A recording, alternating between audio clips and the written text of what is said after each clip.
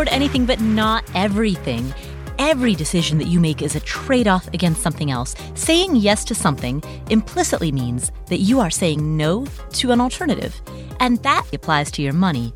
And it also applies to your time, your focus, your energy, your attention. It applies to anything in your life that's a scarce or limited resource. And so the questions become twofold. Number one, what's most important to you? And number two, how do you align your daily decisions accordingly? In other words, how do your actions reflect your priorities? Answering these two questions is a lifetime practice, and that is what this podcast is here to explore.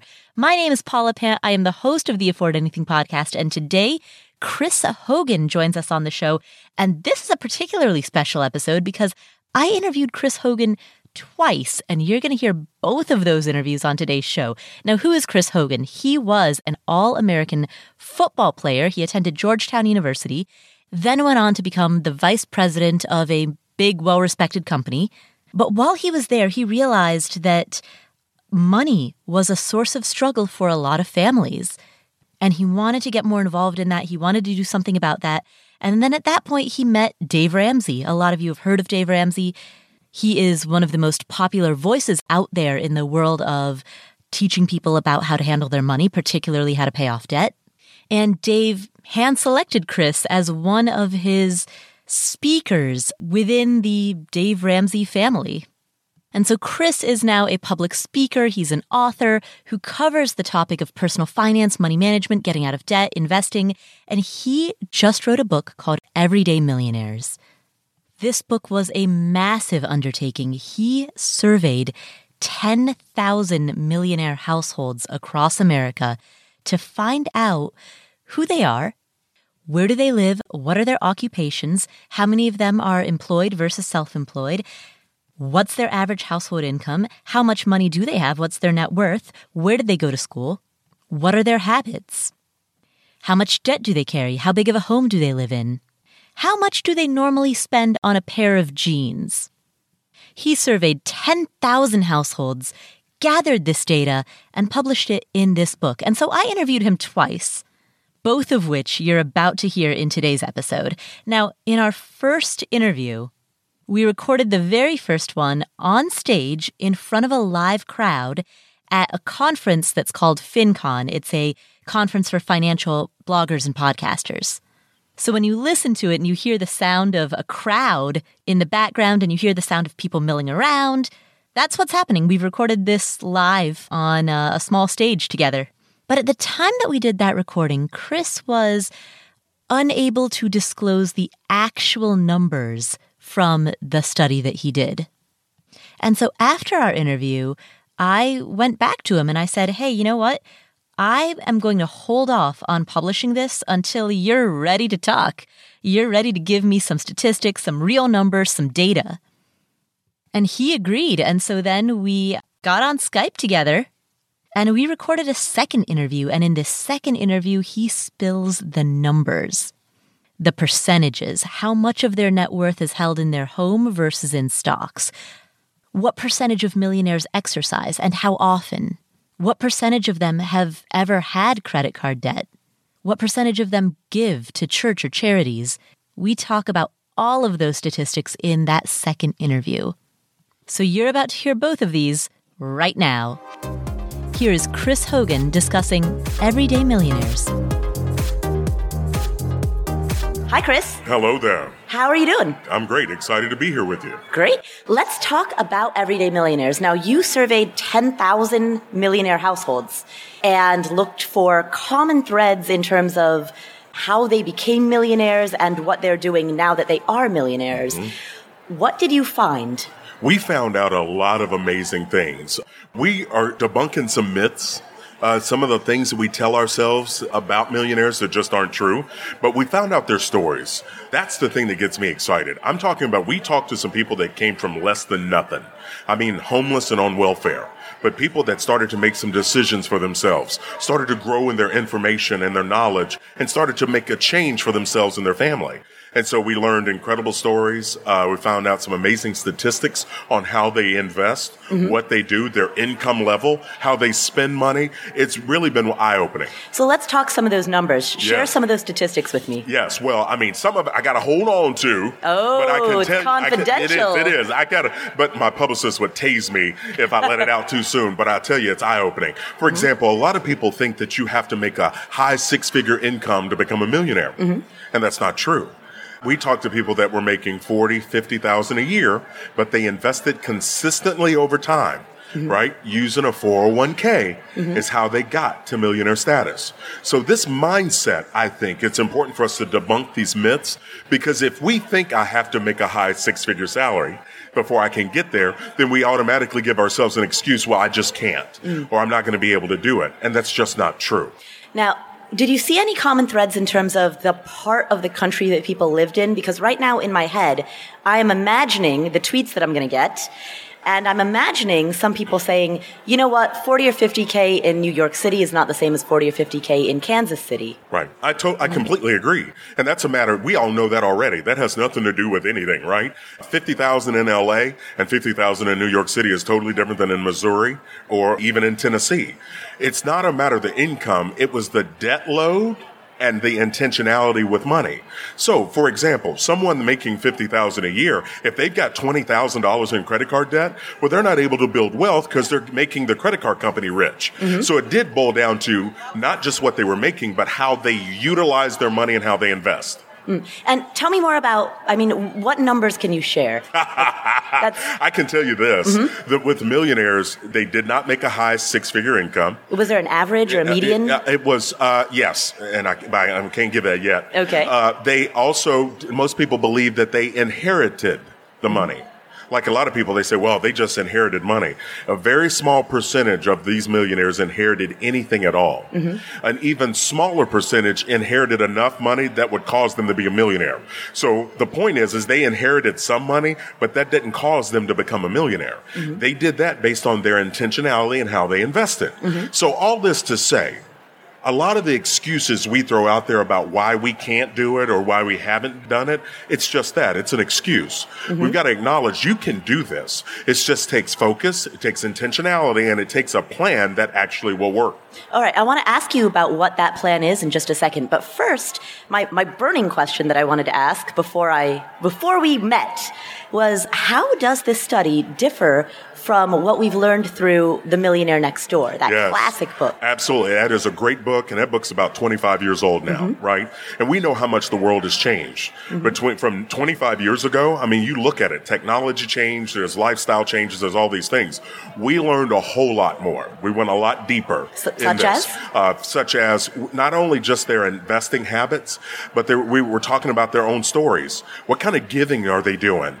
What are they focused on? What was their why? Why did they start chasing it? How did they work together with their spouse, or some of them that were single or newly single? And so we went a whole lot deeper than just the run-of-the-mill 20 or 30 questions, and really wanted to get into the psyche, but also the lifestyle. All right. And what did you find out in terms of psyche and lifestyle? The psyche was amazing. The level of intentionality was shocking, meaning that they didn't get there on accident. These are people that are goal-oriented, and they understand the value of sacrifice, right? Like most of the time, we in this society these days, we are an and mentality, meaning we want this and we want that. We rarely come up with sacrifices, or we're rarely willing.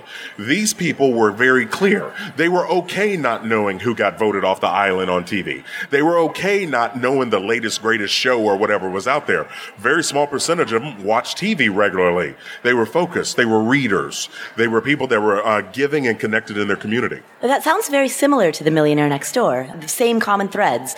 People in those surveys also rarely watch TV. Yeah, but you're talking about a difference between, 200 people versus 10,000. So you're looking at it in the cross-section of where we went. So it's from all across the United States. Most people thought, well, you're going to have a heavy concentration in L.A. or heavy in New York. No, we've found millionaires in Kansas City, in Minnesota, in North Dakota. They're all over the place. And these were people that chose to live a very defined, disciplined life, much like in Millionaire Next Door, but in the giving component. This is the thing I'm excited for people to read. The way they gave back, and a lot of them are doing it anonymously, making an impact. One guy went in and paid off the railway an entire layaway for a Walmart, the entire store layaway for people. I mean, he paid $30,000 to pay off layaway. So you can imagine around Christmas time, people coming in and to coming in to make a payment on their layaway and to find out it's been paid off. You know, so those kinds of stories, and you know, they told us this anonymously, so we're not putting their name out there. But to hear people having that mindset of they're not just doing it for themselves, they're doing it to be able to give back. You mentioned earlier that these millionaires had a plan for how to manage their money. What was that plan? What are some of the components of that plan? Yeah, some of the components obviously are, no surprise, debt. Looking at debt and seeing it as a threat, not as a tool. They taught me in grad school, right? OPM, leverage, all these fancy words. But the reality is that debt brings risk. Because if I use someone else's money, I have to pay a penalty called interest. And so millionaires look at that and they don't see that as an option. They see that as something that brings risk into their lives. So debt averse, very clearly, but they were paying off their homes on average in under 11 years. Paying off a house. Now imagine that, because the American dream is to own a home. A lot of us mistake owning for buying, right? No, I'm talking about paying it off. Because imagine how much investing and how much more wealth building you can do if you don't have a mortgage payment and you're able to invest that. Statistically, what was a percentage of millionaires who were completely debt-free as part of their journey versus had some debt but then paid it off? I mean, how did that break down? If I were to see that on a graph or see that on a chart. Yeah, it was 80% of them had gotten themselves debt-free in under 15 years. Some had some debt. Some still had owed some on the home, but we're talking about on a large average. Some had some credit cards that they paid them off each and every month. Some were very averse, and we break that down in the book. But the mindset of it is they're not getting confused. Like they teach us now that debt's a tool, right? That's what the banking industry wants us to see and all this. And these are people that just didn't fall for that. Like they're going to cash flow something. If they were wanting to start a business, they're going to slowly save up and cash flow it and become their own credit line, not the bank. You mentioned that there are millionaires, some who are couples, some who are single, some who are newly single, perhaps because of a divorce or a death. What were some of the demographic breakdowns in terms of family size and structure? Yeah, I mean, they came from all angles of single, newly single, even married. A high majority were married. The high percentage of them, I think 75% of them were in their first marriage and had stayed married for 15 years or more. And so they had kids, you know, on average, the 3.2 kids. But it was less about their structure. It was more about how they lived their lives. Like what they were doing, they were very, very intentional. They didn't rationalize a want. You know, I think a lot of us nowadays, we get confused. We confuse a want with a need because we want something really bad to the point we feel like we need it. But these were people that were very defined. They were like, we're going to save up and pay cash. They were okay not having the next latest, greatest thing because they didn't want to go backwards. And that was that intentionality factor of staying, going focused and going. And some of them had gone backwards. Some of them had fallen off the wagon and gone back into debt. But once they got out of it again, they almost had this awakening, as they described it, that they go, I don't want to complete that cycle. I don't want to do that anymore. I want to grow forward. Were they majority two-income households? I can't remember the exact percentage of. There were, yes, high majority of them were dual income, but there were single income. I'm talking, we had some single moms, parents of 2 to 3 kids that had done this. One of the other shocking surprises were the occupations. Teachers were in the top 5 occupation for millionaires. Teachers. And most oftentimes we hear teachers, they're not paid enough, which I agree they're not for what they have to do and the job they're asked to do. But to think about a teacher being able to reach millionaire status, it's talking about someone that understands it, knows the goal, and knows the process and time, utilizing their 403B. You know, it's amazing. And so again, it debunks the myth that you have to have a high income or you have to inherit it or that you have to be lucky to get there. None of those are true. What you need is to be focused, be intentional, and have knowledge. We did on our show, we did a 2-part series in which we interviewed a school teacher who became a millionaire by the age of 40. See, I love that. Andrew Hallam. Yes. You know, and so it's one of those, it lets people know that it's possible, right? And I think that's what we have to be careful of, is what we tell ourselves. I think oftentimes we can place limitations on ourselves before we even ever get started, and we can be defeated at the starting line. And so be careful what you tell yourself. Be careful of the message you heard from your family growing up. I think a lot of times our families can impact how we view money or what we think is possible for ourselves and our future. What did you notice in terms of, other than attitudes towards debt, what did you notice in terms of other similarities, such as what was perhaps attitudes towards investing or towards giving? Yeah, the investing, very, very intentional. Their goal was to, obviously, they understood they needed to outpace inflation, right? That's the cost of living going up, but very intentional. And they also, high percentage of them got with an investment professional. They were working with someone to guide them. And a lot of people out there, they're hesitant to go meet with an investment professional because they're either embarrassed about the lack of progress that they've made or they think they're going to be judged by someone.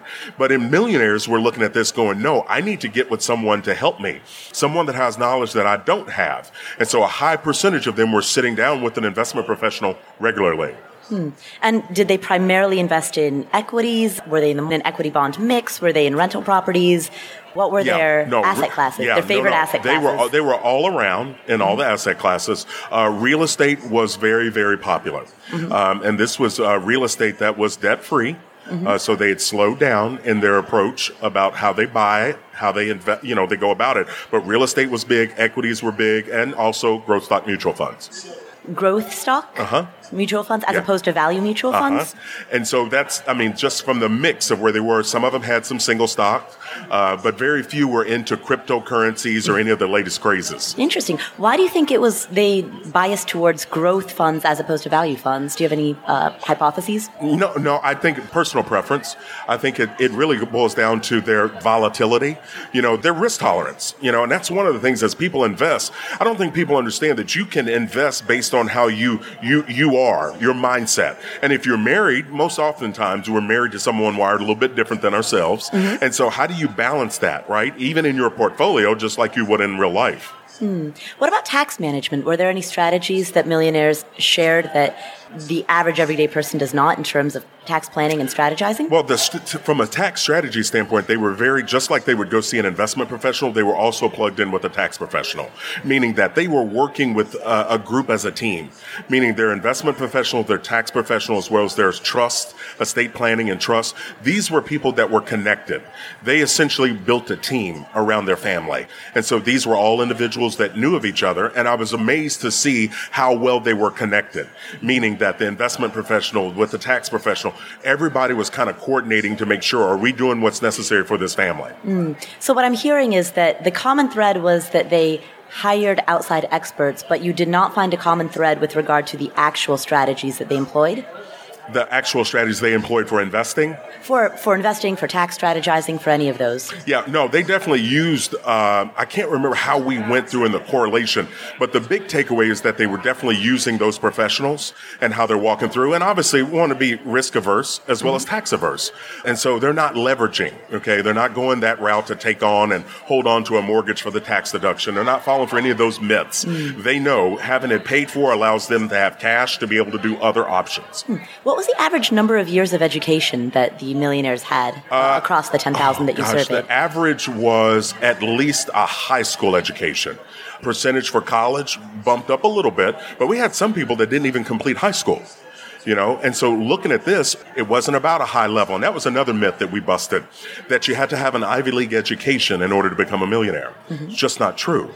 What it is it's a matter of people that started, often finished, so they were completing college, which connected very well with people being goal-oriented and being very intentional with how they live. How did you define millionaire? Is it based on net worth including personal residence, or is personal residence factored out? Great question. Yes, it is net worth. So again, taking in the residence. So as I tell people, I'm helping people define this, right? Because you want to look at what you own minus what you owe. So it is looking at definitely personal residence. Okay. And a lot of people, they bicker with me on that. They go, Chris, what do you mean? The house doesn't really count. I go, of course it does. Because if you sell it and you have equity, you make money on it. Right. Absolutely. Tell me about some of the money mistakes that they've made. When they reflected back on their life, what were some of the biggest mistakes that they regretted? Yeah, I think it's the typical things that us regular people feel. Not budgeting. When you have money coming in and you're just spending out of habit and not intentionality, we can end up having a lot of money pass through our hands. That was the second biggest regret, whether it was a car payment or a credit card, even student loans, looking back on it. And so the third biggest thing that I heard was people wish they would have invested sooner.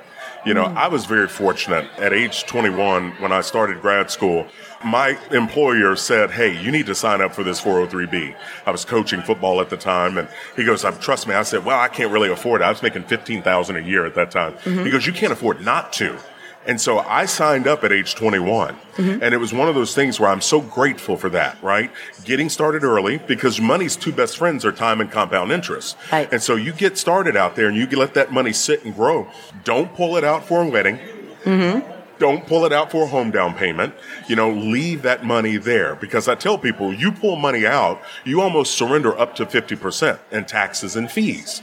And so people that pull out $50,000, you may see $25,000, but you've also tapped Uncle Sam on the shoulder, and you could have a tax situation that next year in filing. So some of the biggest regrets are not budgeting, getting into debt, and not starting to investing invest sooner. Yes. Sooner. Yes. How do they talk to their kids about money? They're very intentional in communicating about money to their kids, meaning at a young age, on average 5 to 6 years old, talking to them, helping them to understand the value of commission, which is what I do with my boys. I've got 3. They're 11, 13, and 14. And so we don't do allowance in the Hogan house, right? Allowance just sounds like it just comes from fairyland. We do commission, which means you've got jobs to do. You do your jobs, you get paid. You don't do your job, well, you're going to do the job, right? That's not optional. But it's a matter of teaching them the 3 categories we talk about a lot, which is spend, save, give. And so talking to young kids about that earlier, what you're doing is helping them start to understand how money works. And most young people on college campuses don't know that. They don't know how it works, so they fall prey to the credit cards.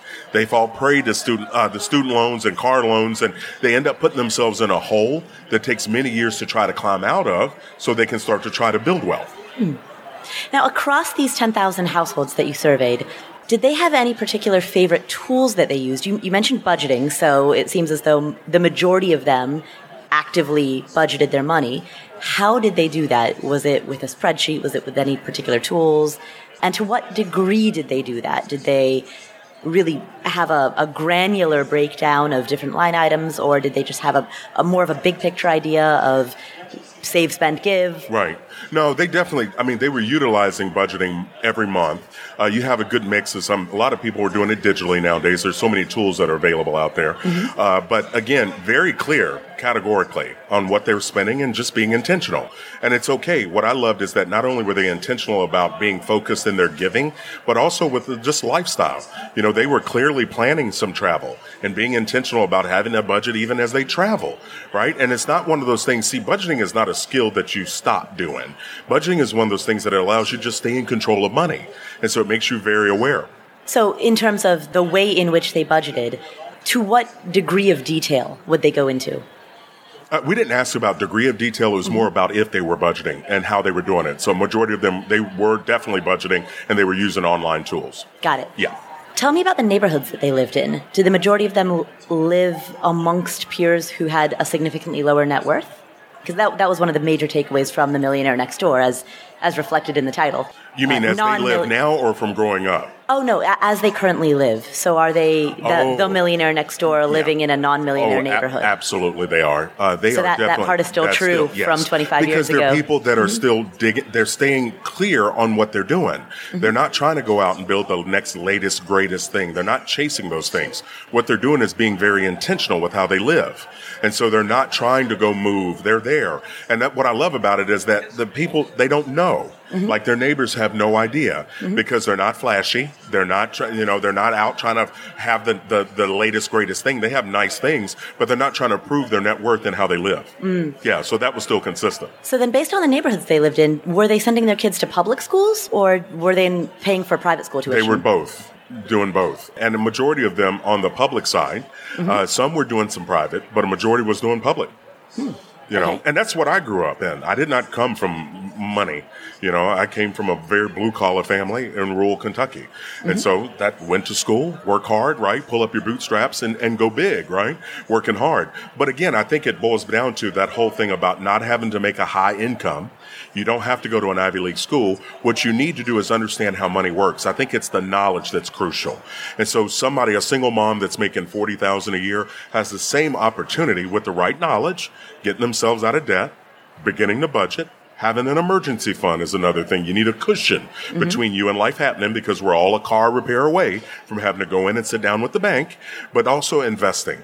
And so understanding those tools that are available, they're not just out there for certain people. They're out there for everybody. We just have to know how to use the tools. What was the average length of emergency fund that you saw within these millionaire households? It was 3 on months, average 6 months? between 6 to 8 months. Between 6 to 8. Yeah. And again, it's a cushion, right? You want to have something if there's an illness, a job loss. And we tell people 3 to 6 months. If you're married, you and your spouse need to be in agreement. But the goal behind that is if you have a stable income, if both of you are working outside of the home and you've got a stable income, you could lean more toward 3 months. But if you're self-employed or you're someone that is working a job that's straight commission, I definitely would encourage you to lean more toward a 6-month emergency fund to allow you to have a little bit more cushion. Did you notice any similarities in terms of average family size, like number of children that these households had? I think I mentioned it was like 3.2. 3.2. I was wondering actually when you said that if you meant that literally. No, really, it's on average. It's around 3 kids. Wow, 3.2. Yeah. Among these households, how did you have any challenge in getting them to talk to you? I mean, how much encouragement did you have to give them to respond, to take the time out of their day in their busy schedules? Well, we because we wanted such a big cross section all the way around, we didn't just want people from my tribe or Dave's tribe. We wanted white space. So we utilized an outside firm that helped us to find these millionaires, these 10,000 all across the country, because I wanted to know Northeast, Southwest, all the way around a great cross section. And so it wasn't difficult. You know, I think people, obviously we're protecting their identity. So we all agree on that on the confidentiality side. But I think people were excited to talk about what they'd done, because I wanted to know their story. I didn't want to know just that they'd hit millionaire status. I wanted to know, what did you overcome?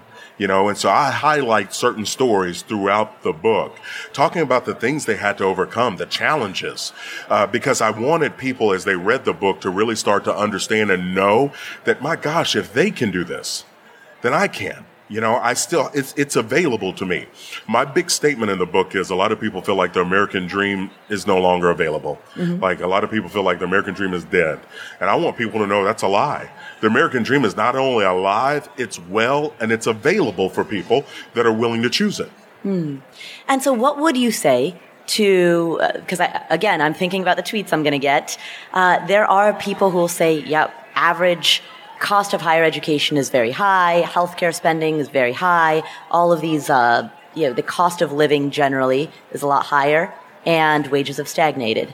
What would you say to a person who says that to you? I would say you could look at those things and you could answer yes to a lot of those things.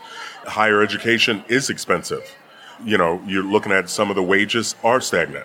But the people that I'm talking about that are intentional are looking for ways to be able to increase their income, whether that is from their current career or career shift or side hustle, or they're looking for opportunities to grow forward. And I think that's the mindset that I want people to have, that they're looking at it and going, hey, okay, what can I do? I think too oftentimes we look at what we can't do or look at what's a challenge or an obstacle and we stop there. I think taking that next step and starting to think, what am I going to do to help myself? What am I going to try to do to get out of this rut or whatever it is? And I think that step is where we have an opportunity for our own growth. And so I don't want to be a victim. I want to be a victor, which means I'm trying to do some things differently and I'm willing to sacrifice. And so for me, having teachers, I'm talking about from first, second, third grade, fourth grade on, pouring into me. I feel like I always had people that were believing in me, maybe even at a time that I didn't believe in myself. So coaches, family members, right? And so I think people need to hear the message of you can, and it's available, but you have to do something. You have to take a crucial step, and that's decide. And so you talked about increasing your income, but earlier you had said you don't need a high income. You said wages are stagnant. Right. You said that people are going to say wages are stagnant. If your wage is stagnant, look for ways to increase your income. Okay, that makes sense. Absolutely. If I need to make more to attack debt, if I've got $15,000 in student loan debt or $20,000 in credit card debt, and I want to attack debt, what am I going to do? I'm going to sacrifice. I'm going to look for ways, things to sell in my home because we all got stuff, or take on a second job to accelerate and get myself out of debt so I can invest faster. Studies have shown people are spending 24% of their income on consumer debt. 24%. And so the best way to give yourself a raise is to get out of debt. And that's by selling something or taking on an extra job or doing something to increase your income so you can attack the debt and keep more of your money with you. What were some of the stories that stood out to you in terms of things that people did in order to either get out of debt or have more money to invest? Well, I mean, it's amazing. One of the powerful stories was the individual that downsized home. They had a 3,500 square foot house, I believe. They downsized to a 2,000 square foot home to really be able to cut costs and be intentional, to be able to allow them to save up more for college for their kids. We had people that got rid of vehicles and went down to one car, which most people would look at you like you have a third eye nowadays, right? If you've got a family of 5 and you using one vehicle. But I mean, these are the kinds of sacrifices people make when they start to really think. Is it uncomfortable to go to one car? Yes. But is it possible? Well, of course it is. And so what we have to do is start to think a little bit different and say, hey, what are we willing to do as a household? What are we willing to do to get to this thing? I think people setting goals and having that mindset, it's amazing what people find out about themselves when they start to fight through struggle. You know, struggle doesn't know any race, ethnicity, or religion. You know, struggle is out there for all of us, but victory is available too for people that change their mindset and start to think a little bit different, and they're not willing to, they're not scared to try, right? They're not scared to give that extra effort and to sacrifice for the future. How do you think, given that everybody struggles, what was it that set these millionaires apart such that they were able to develop the mindset required? It was internal drive, is what I'd say. They were very clear on, hey, they knew how investing works. They know time and compound interest are your money's two best friends. And so if I'm putting that money in, I'm not touching it. I'm going to keep my lifestyle in check, therefore living on less than I make, and I'm going to stay allergic to debt. And I think you have that kind of mindset, and if that's your philosophy, as you make decisions, it doesn't matter what kind of model car comes out, right? They come out with a new model of car every year to make you feel bad about your car, right? Like they have the car now that'll park itself. You know, it's like, really? I'm going to drive 8 hours on vacation, and the last 2 minutes, I'm going to get tired, right? I can't park the car. No. So I'm okay with those commercials playing. I just know I don't have to buy into that, right? And so it's almost like blinders. They're so focused on the goal and what they're trying to achieve. They see something bigger than themselves. And like I said, it wasn't necessarily about what they obtained. It was a matter of the status they got to be able to do more for others. The giving, you know, that was the thing, the hearts of these individuals, especially the people that came from less than nothing, you know, where they had that spirit of gratitude. And I tell people, gratitude can change your life when you step back and you look at the people that have done things for you that they didn't have to, or gone above and beyond for you. And so it gives you this different spirit about yourself, and you do want to be able to reach back and help other people. So let's talk more about giving. There must have been, I imagine, some strategy around how they made giving-related decisions. How would they do that? Yeah. How did they choose a charity and evaluate whether or not their last year's gift was a effective one? Yeah. Very good. Well, obviously, if they were affiliated or connected to a church, they were doing giving there. But a lot of them were very intentional about the charities. The ones that they support had a personal thing for them. One lady, she talked about supporting Ronald McDonald House because a friend of hers had to stay there when her child was sick. Right? And so they fed them and took care of them. And so for her, Ronald McDonald House was a big deal. For others, you know, different things out there, the different charities. So people were connected to it through some kind of experience or relationship with a friend or family member. And so they sat down at the beginning of the year and would identify the charities they were going to support and how they were going to go about it. But here's what I also love. Not only were they supporting charities and doing structured giving, they were also doing some grace giving. And grace giving this is where you keep that cushion in your own budget to be able to understand that, hey, I've got this, you've heard about a need in your church or in your community, and you're able just to write a check, right? Just to do that. And so people that don't have debt strapped to them like an anchor, they have the ability to do that. Wow. Was there a particular percentage of their income or percentage of their net worth that these millionaires would typically give? On average, they were doing 12 to 15% of their income. 12 to 15% of pre-tax or after tax? After tax. Wow, that is a significant percentage. Oh, yeah. Well, it's the mindset, right? It's that mindset of looking at it going, number one, they had awareness. They knew their job was stewardship, but they have those hearts. I tell people it's hard to be hateful when you're grateful. right? And so when you have that spirit of gratitude, you are looking for opportunities to impact other people's lives. Wow. Did they often start out with such a high percentage, or did they work their way up to it over time? Way up, and that's, a lot of people, they've got debt right up to their eyeballs, or they're not able to. But I think as time goes on, as people start to see the benefit of that and the hard work, that it grows. And I think that's another thing I'm looking forward to studying later on, is how does that percentage grow as people are going? Because I think you start to count the grace giving. That's hearing about someone in your church or in your community that has a need, and you're able to take by money or to write a check. And it's not something you have to think about, right? Because you've built that margin into your budget. Impulse giving. It is. It's a good thing. Yeah. And you've seen it. The best type of impulse spending. You've seen it. You've seen when someone's in need what a great tip will do. I love to do that at restaurants, especially, all year round, but especially around the holidays, where you see a waitress in there that's working on Thanksgiving Day or the day before Thanksgiving. This is somebody that has to work, right? Right. And so just to leave $100 or $200 tip and then just leave real quick, go out to the car and sit and watch when she or he sees that tip. That expression, that genuine gratitude, you can't fake. That's going to make a difference in their life. And you don't do it to get a bunch of accolades. That's why I do it and get out of there real quick. I don't want them to feel weird, and it's not anything I want from them. It was something I'm doing. And so I tell people out there, let your kids see you do that kind of stuff too. Let your kids be a part of your giving and the things that you're doing, because now what you're doing is you're letting them start to see the impact of this. And my boys have been with me as we do some of these things, and they talk about it. And see, I think that's planting a seed in their mind that giving's a good thing, right? And you start them on that path. But we have to guide our kids. People that are building wealth and they're having money, you're going to obviously leave an inheritance to your kids. Let's make sure your kids have awareness of this so they don't fritter it away or waste it, right? And so you got to start to help them have those muscles, the same muscles we had to develop to be able to, control our wants versus our needs.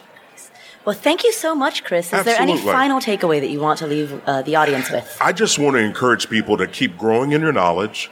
Be very aware of the people that you hang out with. And if you have questions, go see a professional. It's okay to get a review or an assessment. You may be on track and doing a great job, but I've seen small tweaks in 401ks make big gains. So don't go it alone. Always get some guidance. Nice. Thank you so much. Yes, ma'am. Good to meet you. I'm looking forward to reading your book. Thank you very much.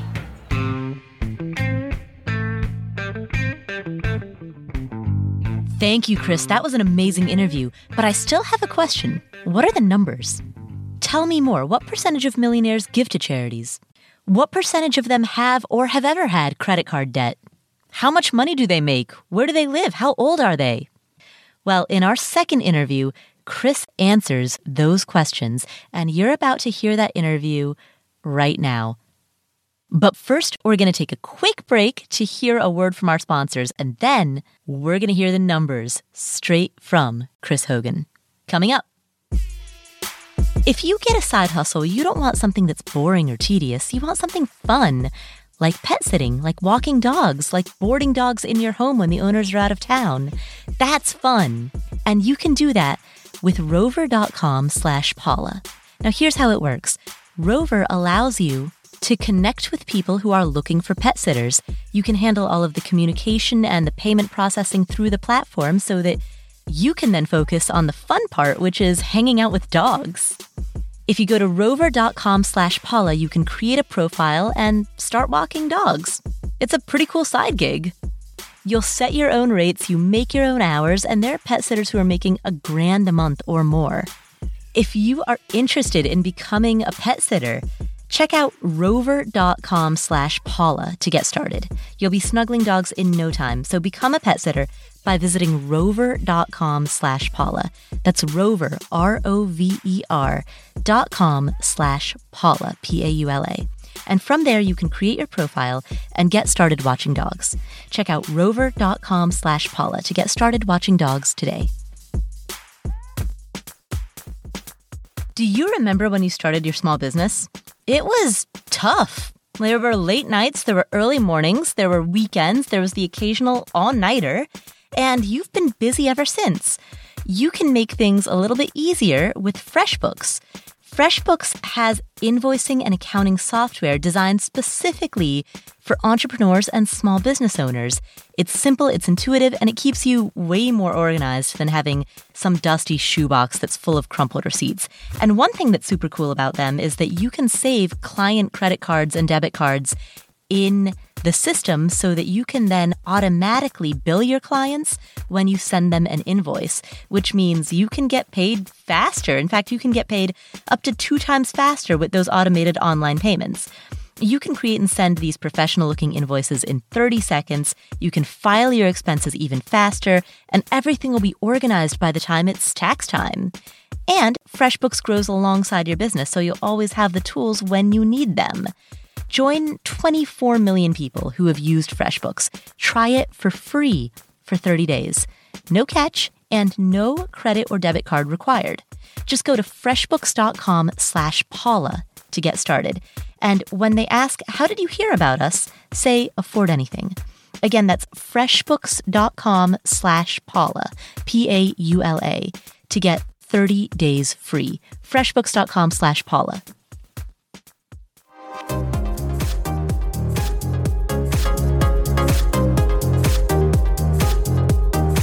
Hi, Chris. Hello there. Great to talk to you again. Well, it's good to be back with you. And this time, we get to talk about numbers. Yes, we're going to dig into the stats about this book. Oh, excellent. So let's begin. You surveyed 10,000, was it 10,000 people or 10,000 households? It was 10,000 millionaires, so it was the households. And it was actually over 10,000. It was like 10,150, I want to say. Wow. Okay.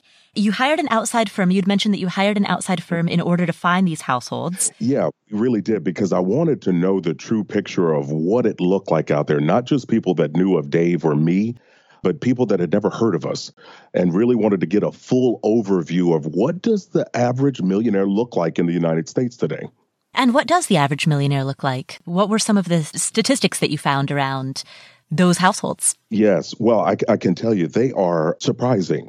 Looking back and walking through, for the purpose of this, we were targeting people that had $1 million or more in net worth. So 89% of the millionaires that we talked to had a net worth between $1 and $5 million. Mm-hmm. On average, in looking at it, they definitely had tendencies and how they invested. For example, we had 79% of the millionaires got to millionaire status through their employer-sponsored retirement plans. So we're talking about 401ks, 403bs. So the number one contributing factor for millionaires' high net worth was using their retirement plans, which was definitely eye-opening. Digging into staying in the financial realm, we also found 68% of the millionaires used an investment professional or financial advisor to help guide them in their journey. So they weren't going at it alone. Some were doing self-directed plans, but they were still connecting with an investment professional to really dig in and talk. Diving in on the education side of things, they didn't always, these millionaires did not attend prestigious private schools. 79% of the millionaires did not attend a private school. 62% of them graduated from public state schools. Now, you had some that went on to grad school and private schools, but the 62% went to a public state school. But get this, 9% of the millionaires didn't graduate college at all. The education wasn't a prerequisite to get to millionaire status. Staying in that vein of education, almost half of the millionaires that we studied had a B average or less in school. Oh, wow. I mean, so that was eye-opening. That means grades only tell part of the story. It's also about their character traits, which we'll dive into here in a moment. But get this blew me away. 40% of the millionaires that we studied were involved in sports or cheerleading. That was the most common extracurricular type of activity. Which was shocking. And then one more, and then I'll take a breath here because I got so many stats. 15%, only 15% of millionaires are in senior leadership at their company, meaning vice president or senior vice president. And only 7% are C-suite executives, CEOs, chief marketing officer, things of that nature. So it was really eye-opening to see what they used and how they got there, using their investment plans, the 401k, and using an investment professional. But the education piece was key, because that was one of the things in the myths that I chopped down, Paula, in this book. A lot of people assumed that you had to go to a private school in order to put yourself on the path to be successful. When you say private school, are you referring to a private college or private Yes. K through? Okay. Yes. When I say private school, I'm referring, yes, to a private university. Do you know, you mentioned that the majority of them did not have senior leadership positions at their companies. Do you know what percentage were self-employed? 18% of them were self-employed. Nice. Right. So you had some people that owned their own business, but even though they did that, they were still focused on putting money aside and running the business, but also growing their own personal wealth. Of those that were self-employed, did they reach millionaire status through the income and the valuation of their companies, or did they also reach millionaire status by taking the proceeds of what they'd earned and investing it in retirement accounts and other forms of personal investments? Yes, that was on the personal side of their wealth. So not looking at the valuation of the business, but this is personal wealth that they themselves built.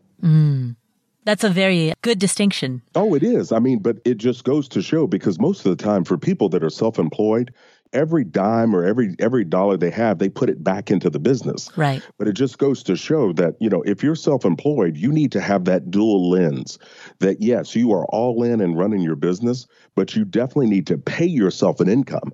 And as you pay yourself, I tell people it's like two buckets. You've got your business bucket and your personal bucket. You need to have an income coming from that job. And from that income, you're able to build wealth on your own. That gives you the opportunity with your business to be able to pass it on to someone, your kids or grandkids, or pass it on to employees without having to hand them paperwork and debt for you to now cash out and be able to go live your dreams.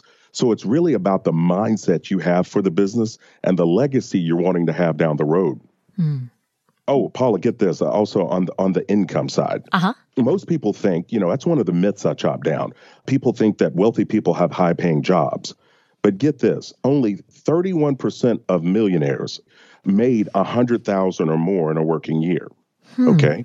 That is 7% averaged over $200,000. Okay, so 31%, $100,000, 7% averaged over $200,000. So get this.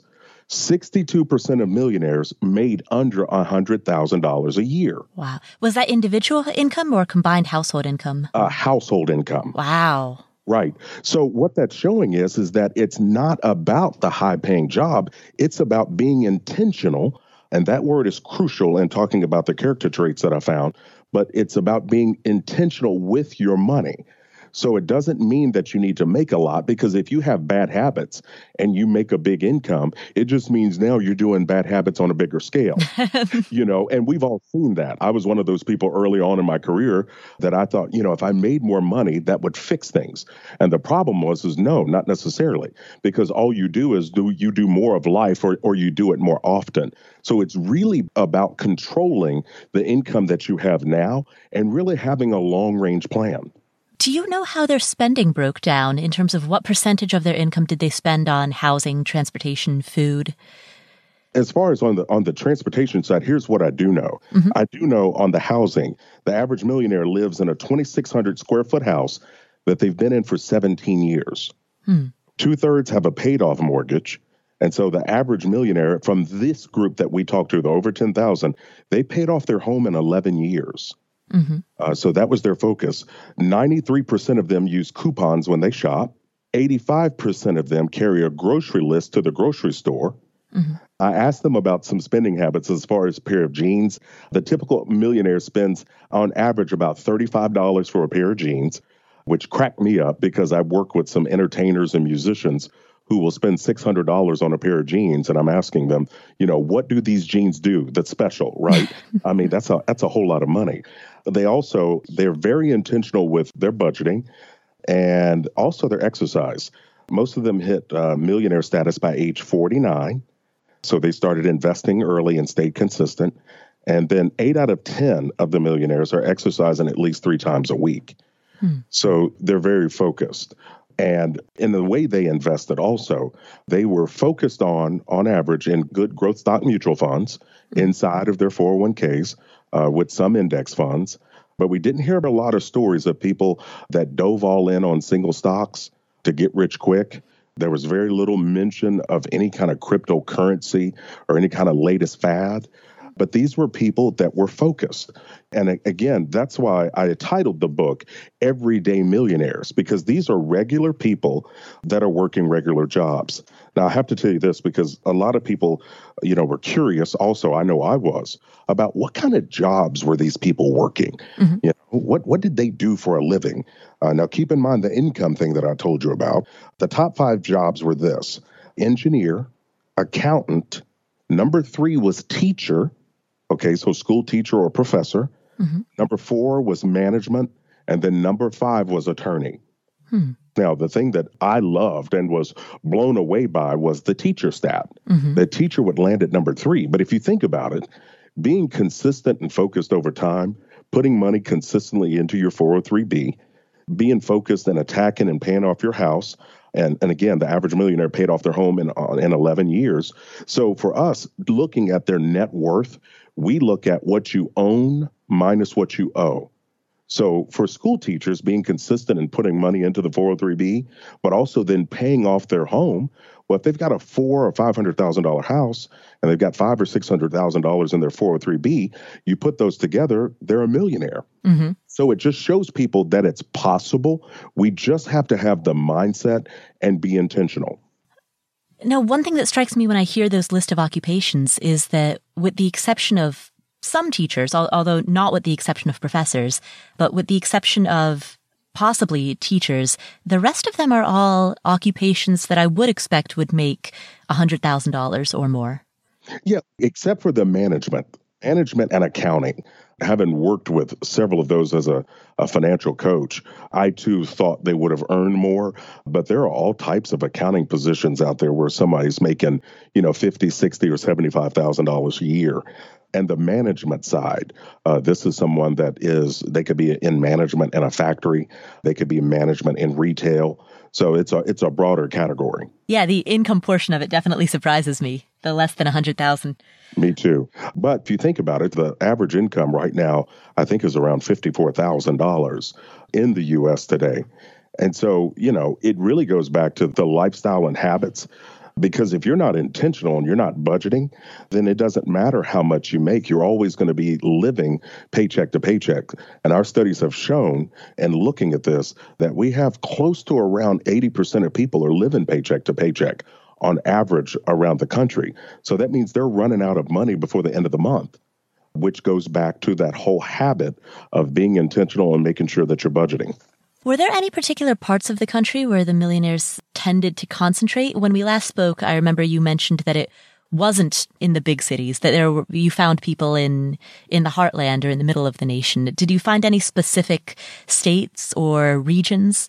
Yeah, and looking at it, the top 5 cities that we found that millionaires were living were in New York, San Francisco, Phoenix, Chicago, and St. Louis. Those were the biggest, which I anticipated, New York being on there and San Fran as well. But Phoenix and Chicago and St. Louis, those 3 kind of surprised me. I would have thought we would have had more concentration maybe in California. Why do you think those 3 cities had such a high concentration? And as far as Phoenix, Chicago, and St. Louis? Yes. I think Phoenix is a little bit easier to be able to grasp. Having traveled to Phoenix in January and it's 58 degrees, that's a beautiful thing. Mm-hmm. So I could understand, the snowbirds relocating and going there. Chicago, it's a hub.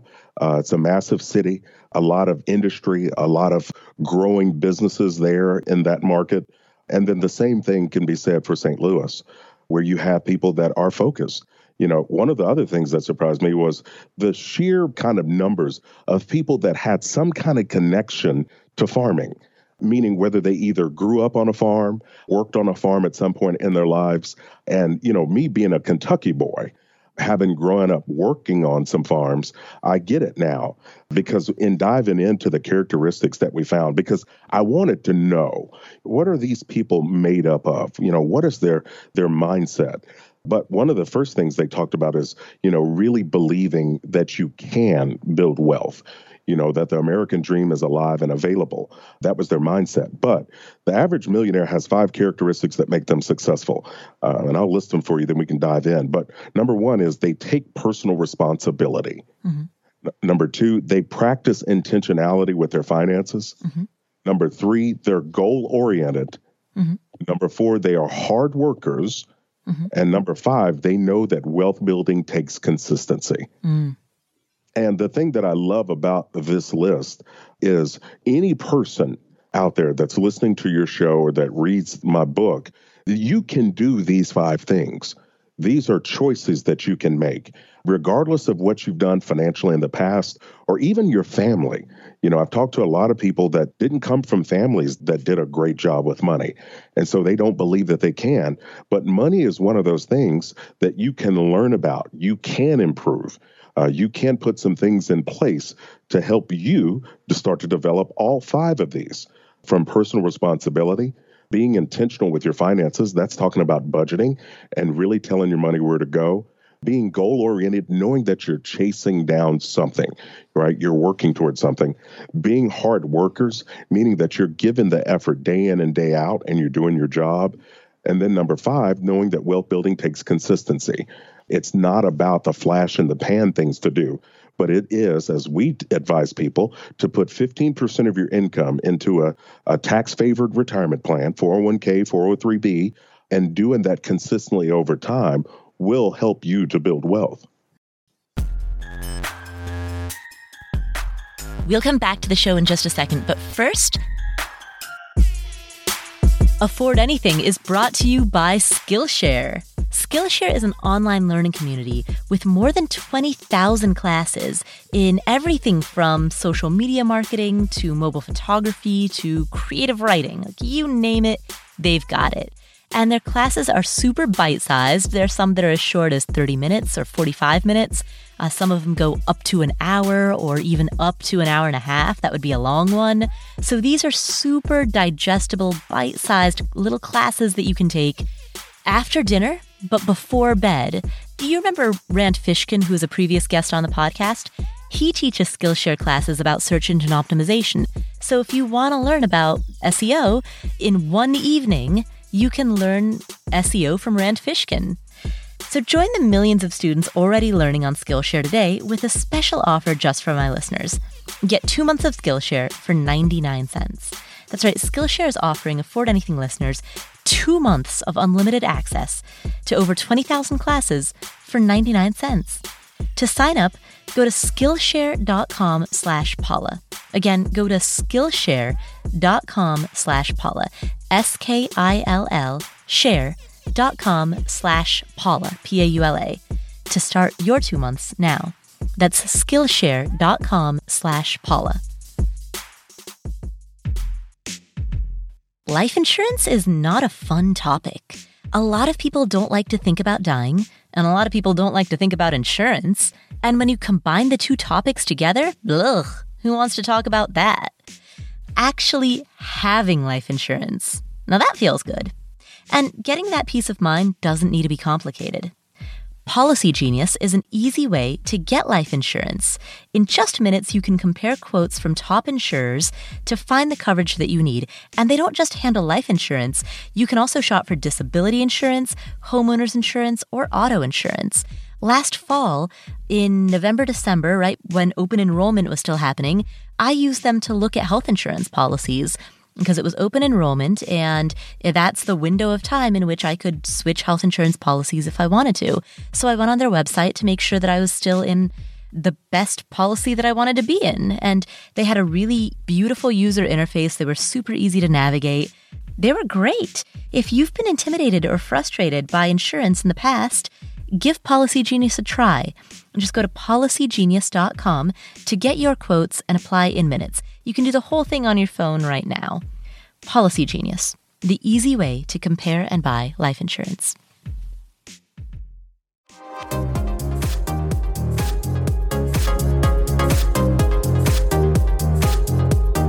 How did you come up with that list of 5 attributes? In terms of methodology, in what way were you able to derive that information from the respondents? What we had was we gave them some multiple choice options and how they would describe themselves and how they approached money. And so that was the top 5 kind of responses. which doesn't surprise me. Anybody that is successful, as you look at those 5 characteristics, personal responsibility means that it's not about a victim mindset. It means that regardless of what I've done, good or bad, it's on me. Right? I'm not looking to blame anybody. I'm not looking to look for anybody to try to help me fix anything, but I'm accepting that. And again, being personally responsible means that you're staying in control of the things that you can control. It doesn't surprise me that successful people are doing that. The intentionality with their finances, you and I know, when you're successful with money, that's not an accident. Mm-hmm. That is a decision that you made because we're the most marketed to country on the planet. There's always a commercial trying to make you feel bad about the car you're driving or trying to get you to go to a restaurant. And so that kind of mindset and being intentional means they're not spending money because someone else wants them to. They're doing it because they want to do it. They're making that kind of decision. And so, looking at this and acknowledging it, it just shows that people can do it. Regular, everyday people have an opportunity. And so they want to be able to do that. And with that, of the personal responsibility piece, let me back up real quick. Mm-hmm. 96% of the millionaires, when we ask them, believe that they're in control of their own destinies. Mm. That goes totally against the victim mentality or any other kind of thinking where you go, no, I'm responsible. I know I'm in charge. I'm going to make decisions that move me forward. You mentioned that the average age of millionaires whom you surveyed was 49. Mm-hmm. In our previous interview, you also mentioned that they, on average, tended to have 3.2 children. Yes.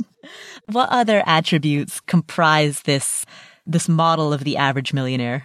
Well, again, it goes back. We talked about the housing. So they're on average, they're living in a 2,600 square foot house. Mm-hmm. 2/3 of them have the mortgage paid off, typically paying it off in around 11 years. They're working average jobs, except for the 15% that are in senior leadership. But they also get this. And as far as the debt, the millionaires steer clear of debt. 73% of them never held a penny of credit card debt. Mm. 7 out of 10 never had any student loans. Mm-hmm. And that's compared to the general population where we have almost 51% have had a student loan or have one. But this I loved. None of the millionaires that we talked to ever claimed to have reached millionaire status from their credit card rewards or points. And again, this is going back to being aware, being focused, and understanding, hey, how am I using my money? How are we approaching this? And what am I going to do? The other character qualities you asked about, their net worth breakdown, 1/3 their net worth was their home. 2/3 of their net worth were their retirement accounts and their investments. And so really the net worth factors were the paid off home as well as their retirement accounts and investments. So they were very proactive in investing not only in the 401k, but also into Roth IRAs and IRAs. Did many of them have other real estate investments besides their personal residence? It was below 20%. Primarily from a real estate standpoint, their focus was their primary residence, but some did have it, and it was also paid for. Mm-hmm. And there's nothing wrong, with investing in real estate, as I tell people. The big thing is that you want to be aware and you need to be careful, right? That intentionality with finances means that something can be a good idea and can look good, but if it's got debt attached to it, any option that has debt as part of it, we have to look at it and see it for what it is and understand that debt is a threat. We don't want to use it. And I can remember being in grad school where, my professors would talk about OPM, mm-hmm. right? Other people's money or leveraging. The reality is that if I'm using someone else's money, I'm paying a penalty in the form of interest for using their money. And so it becomes real simple for me. Interest that I pay is a penalty, but interest that I earn is a reward. Mm-hmm. So I don't want to pay interest. I want to earn it. So that means even in my investments or looking at something that is a potential investment, I want to steer clear of debt and make sure that I'm not factoring that into the equation. One of the other things, Paul, I talk about in my book is that the intentional thing really, really jumped out at me. Nobody accidentally ends up, retiring with millions of dollars in the bank. That comes from hard work and thousands of daily decisions. So you got to be intentional with your money as well as your choices. It's more about deciding versus sliding into life. When you decide something, it keeps you in control. But when you slide into a decision, what really happens is now you become like this passive passenger in life. You're starting to just kind of go with the flow or going with the next trend or whatever's happening. So I just want people to begin today, regardless of where they are, and really understand that you've got to decide your way into wealth.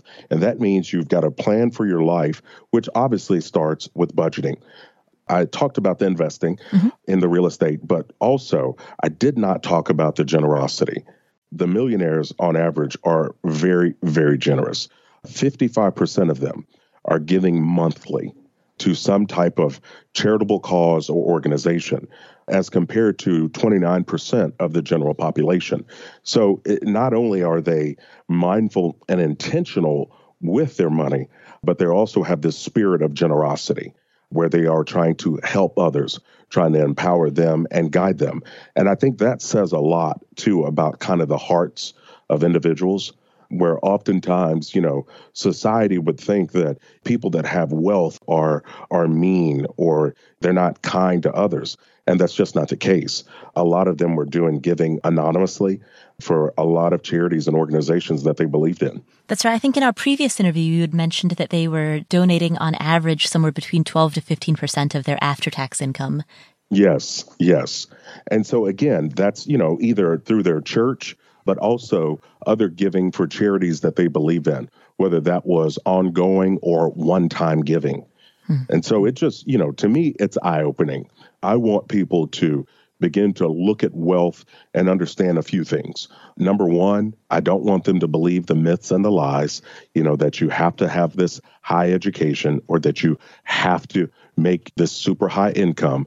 It's about being in control of your money and where you are and having a plan. Utilizing the 401k is absolutely imperative to put money aside consistently and let it grow. So that means not pulling it out for a wedding, not pulling it out for a down payment on a home, but let that money sit there and grow. I tell people all the time, money has two best friends, time and compound interest. And if we allow money to sit there, it will grow and the interest will grow interest and it will continue and help us move toward building wealth. Did you gather any statistics about how much on average they paid for things like a wedding or what percentage they put as a down payment on their first home, those kind of major milestones? No, ma'am. No. But the cars, the big thing is that they paid cash.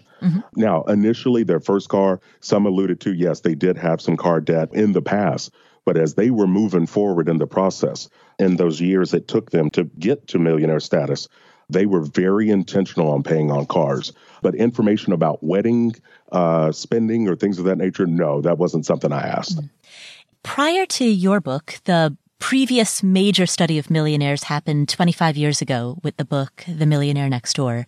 In what ways do your findings differ from the findings within The Millionaire Next Door? Obviously, 25 years have passed. So Yes. What differences do we see between then and now? Oh, gosh, I think there are quite a few. But as much as the differences, you also have the similarities. The intentionality part of it, I think, was reflected just as much in The Millionaire Next Door, where they weren't looking to buy to impress people. They were being very conscientious. I do think, and as far as the length of time and people are paying off the house, for millionaires now, it's being done a little bit faster. The net worth is a little bit higher with, 89% of them having a net worth between $1 million and $5 million. But again, that's attributed to the length of time between the two books, where you've had 25 years. And obviously, we've had some record situations in the market and with interest rates as well. But a lot of similarities, meaning that the intentionality part, the consistency part, the really being smart in how they shop and what they shop for. I think the giving is higher now, and as far as the percent and the dollar amount that people are giving. And so it's interesting. I think in any time you look at something, you've had 25 years, right, a quarter century pass, you're going to have some consistencies in as far as the type of people that you're talking about, the hardworking, the goal-oriented, as well as people that invest consistently over time. That's big. But I think the educational piece now, has shifted a little bit where you do have people that are more self-employed. It's easier now to start a business than it was 25 years ago, where you have opportunities through the internet or ways to market and really promote your business. And so I think both books are eye-opening. I think it gives you an opportunity to really look and start to get more information about a group of people that typically are looked at as like a unicorn, more mythical. And it's not. These are regular, everyday people that are working regular, everyday types of jobs. Did the millionaires whom you surveyed have aspirations to retire early, or did they plan on staying in the workforce until their mid to late 60s? Yeah, many of them. Now, again, this was excluding the people that were self-employed because they absolutely loved what they were doing. Mm-hmm. We had a high percentage of them that loved what they were doing, but most of them said they wanted the options. They wanted the freedom, right, to be able to make decisions. It was eye-opening because I can relate with that. I love what I do. Mm-hmm. I don't ever look at me stopping what I'm doing. I may want more options to take a longer vacation or, to do more things that I want to do. But in the survey, 96% of the millionaires enjoyed what they did for a career, mm-hmm. which I think is absolutely astounding, that people are working in a line of work that they enjoy. 64% of them said that they loved their jobs. To say that you love something, that means you're absolutely enjoying it to its fullest. But get this, too. We hear a lot now about the whole boomerang generation, the sandwich generation, where you're trying to launch millennials. But then you also have parents that are aging. Get this, only 6% of the millionaires give monthly support to their children that are over the age of 25. Okay, only 6% of the millionaires. And 71% of the millionaires never do. Mm-hmm. So that means if they have adult children, they've helped those young people to become adults. Mm-hmm.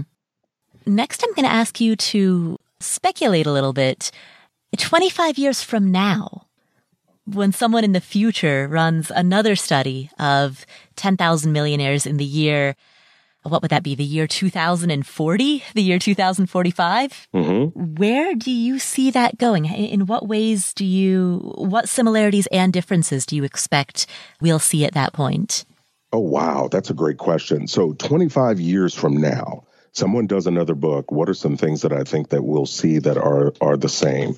I think in looking at the characteristics of the personal responsibility, the intentionality with finances, being goal-oriented, hardworking, and understanding that wealth building takes consistency, I think we will see that as the same.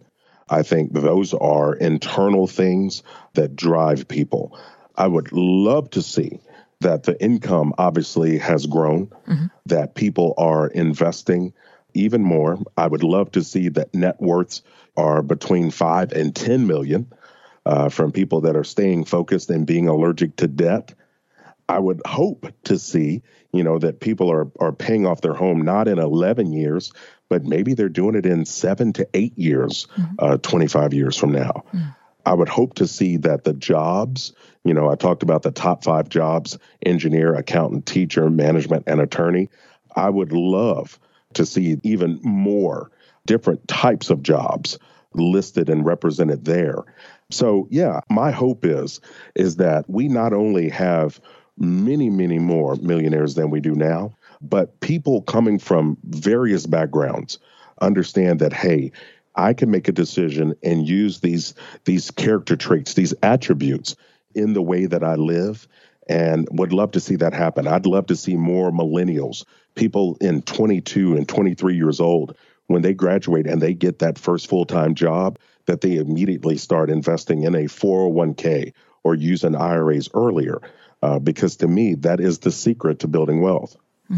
For a millennial or for somebody right now who's listening to this who recently graduated from college, should they focus on paying off their student loans, if applicable, or should they focus on investing for retirement? And what decision-making framework should they use when they're thinking about how much to put in column A versus column B? Yeah, that's a great question. And I get that from millennials right now. I'm going to tell them if they're weighing back and forth between paying off student loans or investing, I'm going to tell them to be 100% focused, Because when you try to do multiple things, that's where we end up ineffective in a lot of things.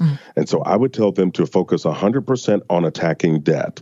You're young, you have time, and you're going to avoid the interest as a penalty by attacking student loan debt. So that would mean I would control lifestyle. I would take on extra jobs if I had to.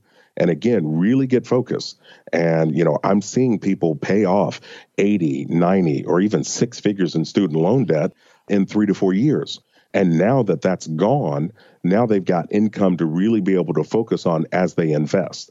So yes, I would tell them attack debt first, get yourself out of debt, then build up an emergency fund of 3 to 6 months of expenses, then start to invest 15% of your income. What did you find with regard to the way that millionaires talk to their kids or taught their kids about money? You mentioned that they don't support adult children financially, but what other things did you find in terms of the way that these money lessons are passed on to the next generation? Well, and that was the thing that was amazing is a lot of these millionaires, they were very intentional in how they talk to their kids about money, helping their kids at an early age begin to understand that you've got to save, you've got to spend, and you've got to give. Being able to put those things aside and knowing how money works. And so they're very intentional, these millionaires, about teaching their children. They want to help them. They want them to understand how money works. For example, 86% of the net worth millionaires learned the importance of saving and taking control from their own parents. So it was something that was passed on to them. 85% of them described their parents as savers, and 13% of the millionaires said that their parents were extreme savers. So for them, being a living example to the next generation is a big deal.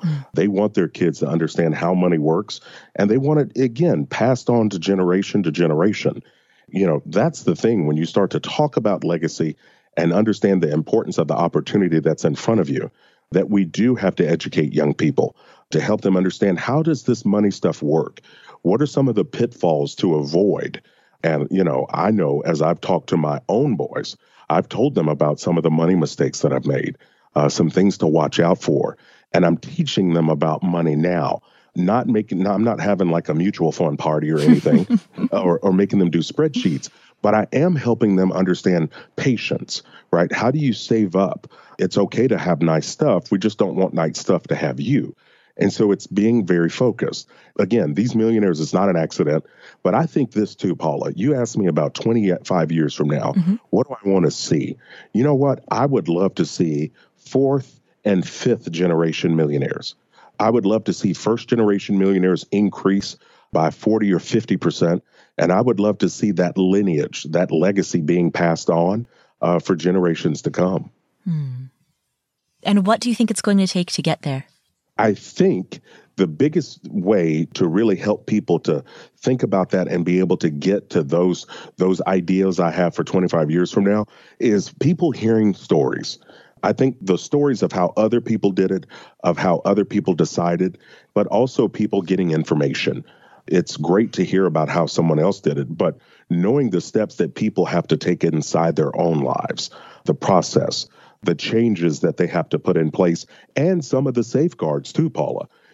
Being aware that 20 or 30 minutes browsing on a car lot, if you don't have money, is dangerous. That's the best way to bring home a payment, right? And something that's going to haunt you for 5 to 6 years. And so we have to be careful. We've got to proactively plan our future, but we also have to proactively safeguard it and protect it. Nice. Well, thank you so much. Paula, thank you for having me. It was a pleasure to talk with you. Thank you so much, Chris, for spending this time with us. Let's do a quick recap.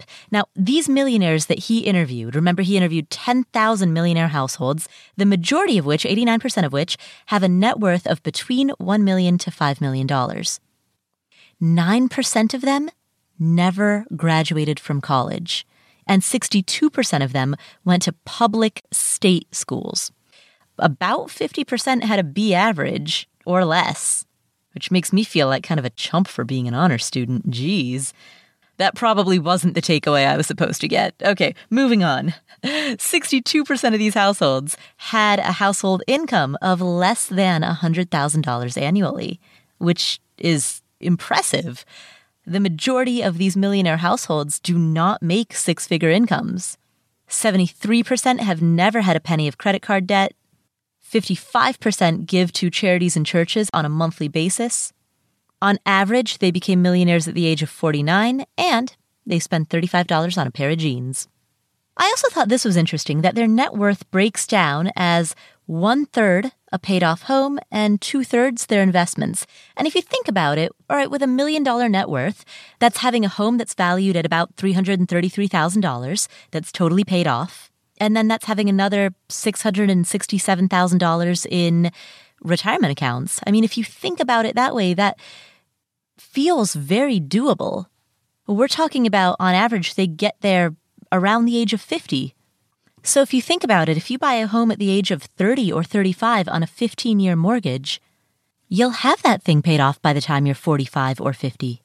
And if you buy that home for, say, $280,000, and over the course of 15 years, it gains value up to $330,000, all right, well, there you go. That's 1/3 of that $1 million net worth right there. And I'm certainly not saying that to diminish the accomplishment. Rather, I'm saying it to show how attainable and how approachable it can be, even for, as Chris said, households that don't make six figures. So what are some of the other key takeaways that we got from this interview? Beyond the numbers, beyond the data, beyond the fact that most households are five-figure income earners, what else have we learned? Well, we learned something about the way that the average millionaire invests. They were all around in all the asset classes. Real estate was very, very popular. And this was real estate that was debt-free. So they had slowed down in their approach about how they buy, how they invest, they go about it. But real estate was big, equities were big, and also growth stock mutual funds. So I do love that he gave a shout out to real estate investing, but that's not the point of this takeaway. The point of this takeaway is the majority of millionaires stick with classic, tried and true staples of investing. Chris mentioned mutual funds. Of course, index funds have a lower expense ratio, but a broad basket of funds rather than individual stock picking for the majority of your portfolio that's invested in the market, that's invested in equities.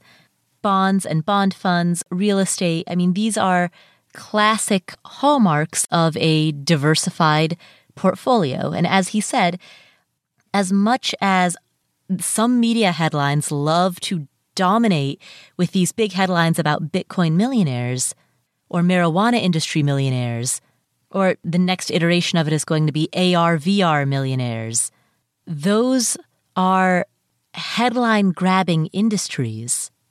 That's where the excitement is, but that's not where the average millionaire invests. And I'm not saying that to disparage those industries.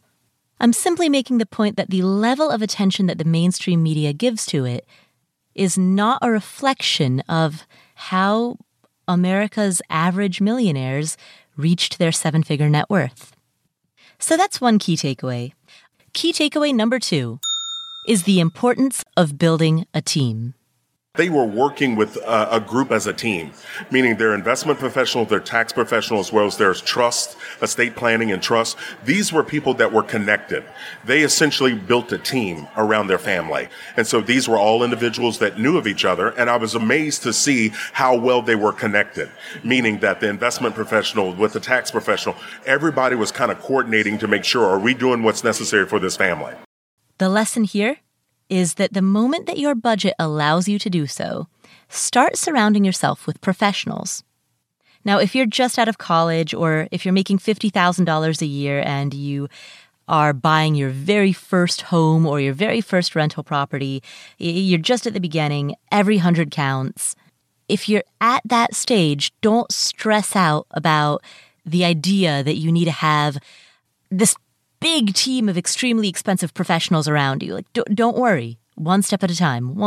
Dave Ramsey is famous for baby steps, right? Just one step at a time.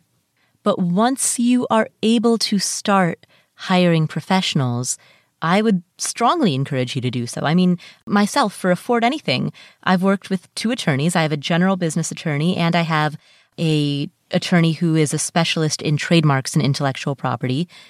I've worked with both of them behind the scenes here at Afford Anything. I have a CPA named Trevor, and as of a couple of days ago, I now have a bookkeeper named Julia.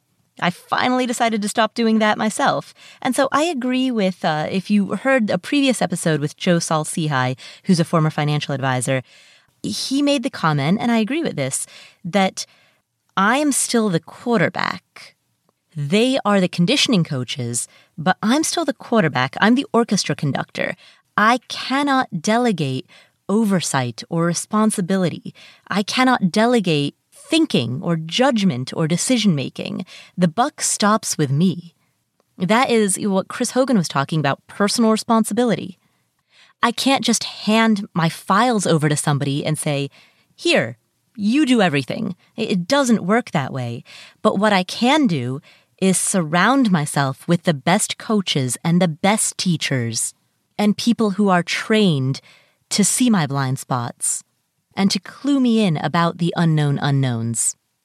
That is the benefit that you get from surrounding yourself by a team of professionals when you have the money to do so. And remember, if you're young, or you're just starting out in your career, or you're in a lower paying field, don't worry about the fact that that cost of admission to some of these professionals is too high. Just focus on what you can do. Because the more that you focus on what you can do, the more that circle of can starts to expand. So, key takeaway number 2, build a team. Key takeaway number 3, look for what you can do. Look for opportunities to grow forward. Higher education is expensive. You're looking at some of the wages are stagnant. Mm-hmm. But the people that I'm talking about that are intentional are looking for ways to be able to increase their income, whether that is from their current career or career shift or side hustle, or they're looking for opportunities to grow forward. Look for opportunities and grow the gap. It all comes down to the gap between what you make and what you spend. And there are 2 ways to grow that gap. You can make more, you can spend less, or you can do a combination of the 2.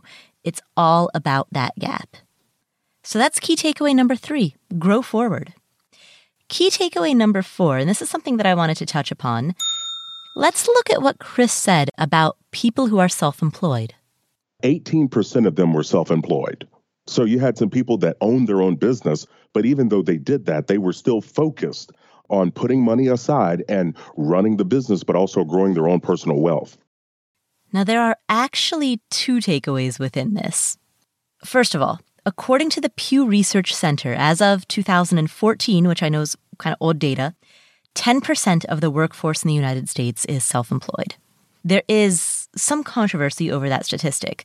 According to the Treasury Department's Office of Tax Analysis, in a report that they issued in 2017, they found that among taxpayers with non-zero earnings, meaning taxpayers that earned greater than zero, 7.2% received income solely from self-employment, and another 6.1% depended on a mix of self-employment and also working for a company. So they found that 7% of taxpayers are full-time self-employed, 13% in total and 7% full-time. According to the Bureau of Labor Statistics, they agreed with what the Pew Research Center put out. They said that about 10.1% of U.S. workers are self-employed. So, point of all of that is that the reports range anywhere between 7 to 10% of the workforce is full-time self-employed.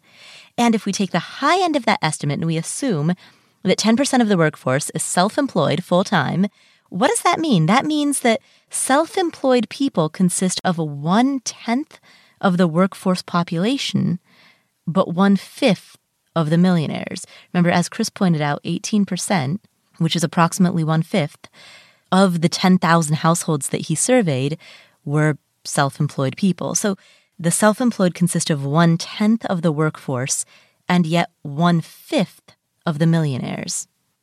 And the reason that I point this out is because 25 years ago, the book The Millionaire Next Door made a similar observation. They also observed that self-employed people and people who owned businesses were disproportionately represented among the millionaires that they surveyed.